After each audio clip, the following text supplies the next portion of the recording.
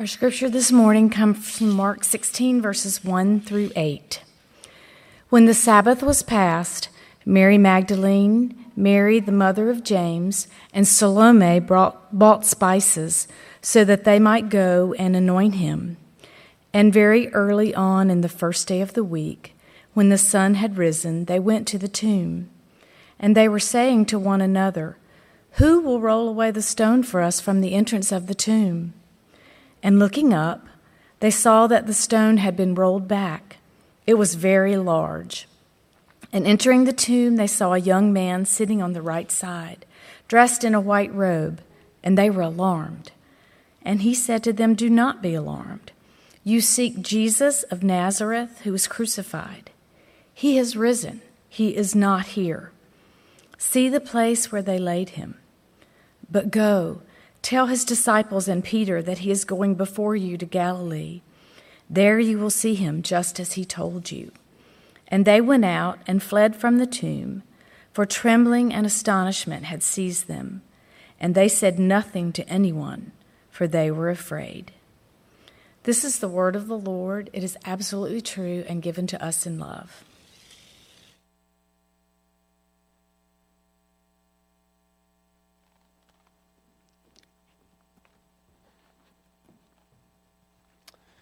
Good morning. We are starting a new series this morning, looking at the Gospel of Mark in reverse. So naturally, we're starting this morning with the resurrection. Knowing that Jesus defeated sin and death and is alive, it changes the way we experience the gospel. It takes the worst thing that can happen to us and it gives us a new perspective. It offers us hope when we hear that we are diagnosed with cancer. It offers us hope when our marriage ends. It offers us hope when we fail an exam. It offers us hope when we don't get into the college that we wanted to go to. Now, I know I'm not going to get much sympathy from any in this audience other than Duke fans, but it's been a hard time to be a Carolina fan. And so I usually watch the games live, but instead, over the last months, what I've done is I've pre-recorded the games. And then if I see that Carolina has won, I'll go back and watch them. And it is amazing how enjoyable it is to watch a Carolina game knowing that they've won, because if they're down by 10, I don't panic. If they miss a free throw, I don't panic. Knowing the end certainly changes my experience in watching a game. Likewise, knowing the end, that Jesus is risen from the dead, it changes our everyday lives and everything that comes at us. Knowing that Jesus is raised from the dead will help us see the injustice of his trial in a new way. It'll help us see his interactions with the Pharisees in a new light. And it will also help us see our daily lives with a renewed sense of hope and faith. So today, as we look at the end of the gospel story in Mark 16, verses 1 through 8, we're going to see two things. The first is the resurrection turns the world upside down. And then secondly, the resurrection crushes all Christ's enemies. Let me pray for us. Father, we're grateful this morning for the opportunity to celebrate your birth. We're grateful for the opportunity to come back this morning and worship you here. Lord, you know the hearts of everyone here in this room and those that are watching online. And we would just ask this morning that you would meet us and that you'd take this ancient text and Holy Spirit, that you'd use it to have its way in our hearts and our minds. Give us fresh eyes to see your resurrection this morning. Give us fresh eyes to see that you have your foot on Satan's neck, even as we worship this morning. And we pray this in the powerful name of Jesus. Amen. I encourage you to take your phones out. You can actually pull up your app and look at Mark 16 or your Bibles. We don't have bulletins this morning. But we're going to walk through the first 8 verses of chapter 16. And the first thing that we learn is that the resurrection turns the world upside down.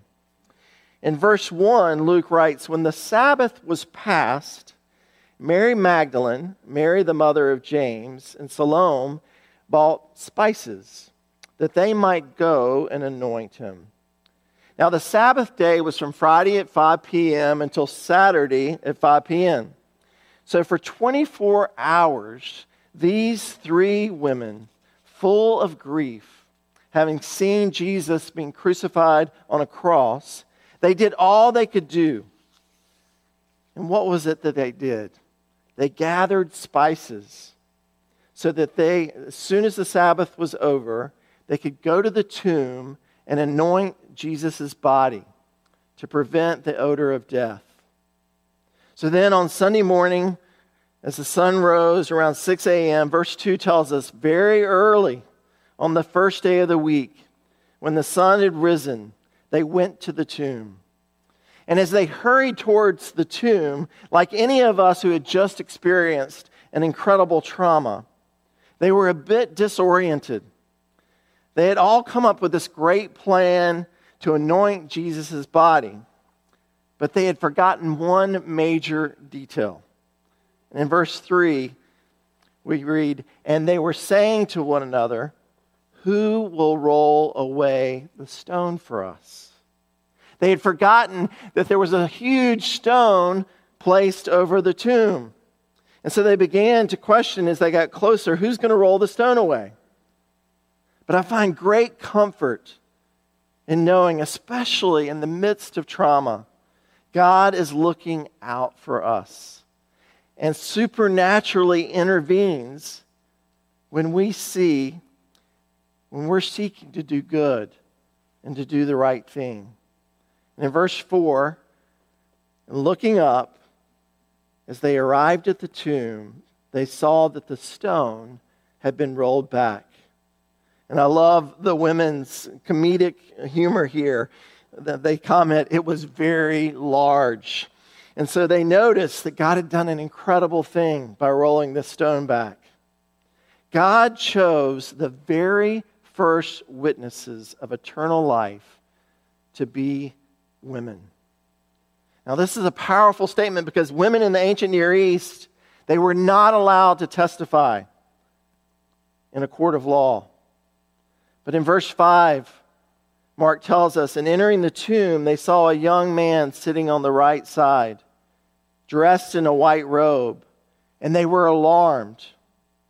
Now it's important to note, in myths don't contain factual detail. But Mark here, he gives us very specific details to attest to the legitimacy of this account. The woman saw not just a man, she saw a young man sitting not on the left side of the slab where Jesus' body would have been laid, but on the right side. And he was dressed in a white robe. And then Mark even informs us of the 3 women's emotional state. They were alarmed. Mark gives us the specific details to support the veracity of the women's claims. And then looking in verses 6 and 7. "And the angel said to them, 'Do not be alarmed. You seek Jesus of Nazareth, who was crucified. He has risen. He's not here. See the place where they laid him. But go tell his disciples and Peter.'" I love that. But the angel included Peter because Peter had denied Jesus 3 times. "But go tell his disciples and Peter that he is going before you to Galilee. There you will see him, just as he told you." Jesus had always enlisted women as disciples. But this is the next level. They are the first eyewitnesses to the resurrection. And they're going to be the first heralds of the gospel. Jesus, in this moment, threw the empire for a loop. Women were not allowed to testify in court. Yet this story would have been an embarrassment in the early church. And they could have easily left it out. But Mark didn't, because Jesus' resurrection turned everything upside down. Imagine a Roman centurion. Why does this final story have all these women? And Peter telling Mark, I don't care. I want you to tell the truth. The kingdom of God mocks the world's foolishness. In 1 Corinthians 1:20, Paul writes this, where is the wise one? Where are the scribe, the debaters of this age? Has not God made foolish the wisdom of the world? In God's kingdom, Jesus elevates the overlooked. The evil empire says women are gullible, illogical, easily deceived. Christ says, women are my first witnesses. Women are going to launch my kingdom. Jesus' resurrection turns the world upside down. The first will be last. The poor will get to sit at the head of the table. The sinner is forgiven. The outcast finds a home. These three women are the first eyewitnesses to the resurrection, and they're called to herald the good news to the disciples. Jesus is raised from the dead, and in so doing, he upends the world. And so if you're here this morning and you're thinking that a particular sin has disqualified you from being a witness of God, remember that God uses the foolish things of the world to shame the wise. If you don't feel particularly gifted or talented, yet you want to be a part of building God's kingdom, Paul says every part of the body is important. All of you have value, and all of you, he wants to use your gifts to build his kingdom. My college roommate, he has 5 kids. And I remember getting the phone call when Laura was pregnant with the 5th. And there was a little tone in his voice of sadness. And Tim's very, very optimistic. He's a surgeon in Boone. And I was kind of thinking, what's going on? And he said, well, we found out that our 5th baby to be born has Downs. And I just was like, I'm so sorry. And he said, yeah, the world would tell us to terminate this pregnancy. And we've actually had people at the hospital tell us to terminate the pregnancy. But we believe in Jesus Christ, and so there's no way we're going to terminate this pregnancy. And so Laura carried, and she gave birth to this little baby girl that had Downs, or has Downs, named Holland. And Holland is the most sweetest, kindest little girl. And out of the 5 kids, she's my favorite. And I was talking to Tim. He came up with his son, and they were playing a baseball tournament. And I was talking. I said, how's Holland doing? And he said to me, Todd, out of the 5 kids that we have, Holland is our little evangelist. Because wherever she goes, she's so full of joy, and she doesn't hesitate to move toward people and to tell them that Jesus Christ is alive. And that Jesus Christ loves them, and that Jesus Christ wants to be in a relationship with him.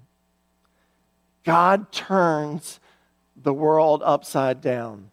What the world would say needs to be terminated, God says, no, I'm going to take this little girl, and she is going to be an evangelist in Boone, and she is going to share Jesus Christ. So the first thing we see in our text this morning is that the resurrection, it upends the world. Secondly, we see that the resurrection crushes all of Christ's enemies.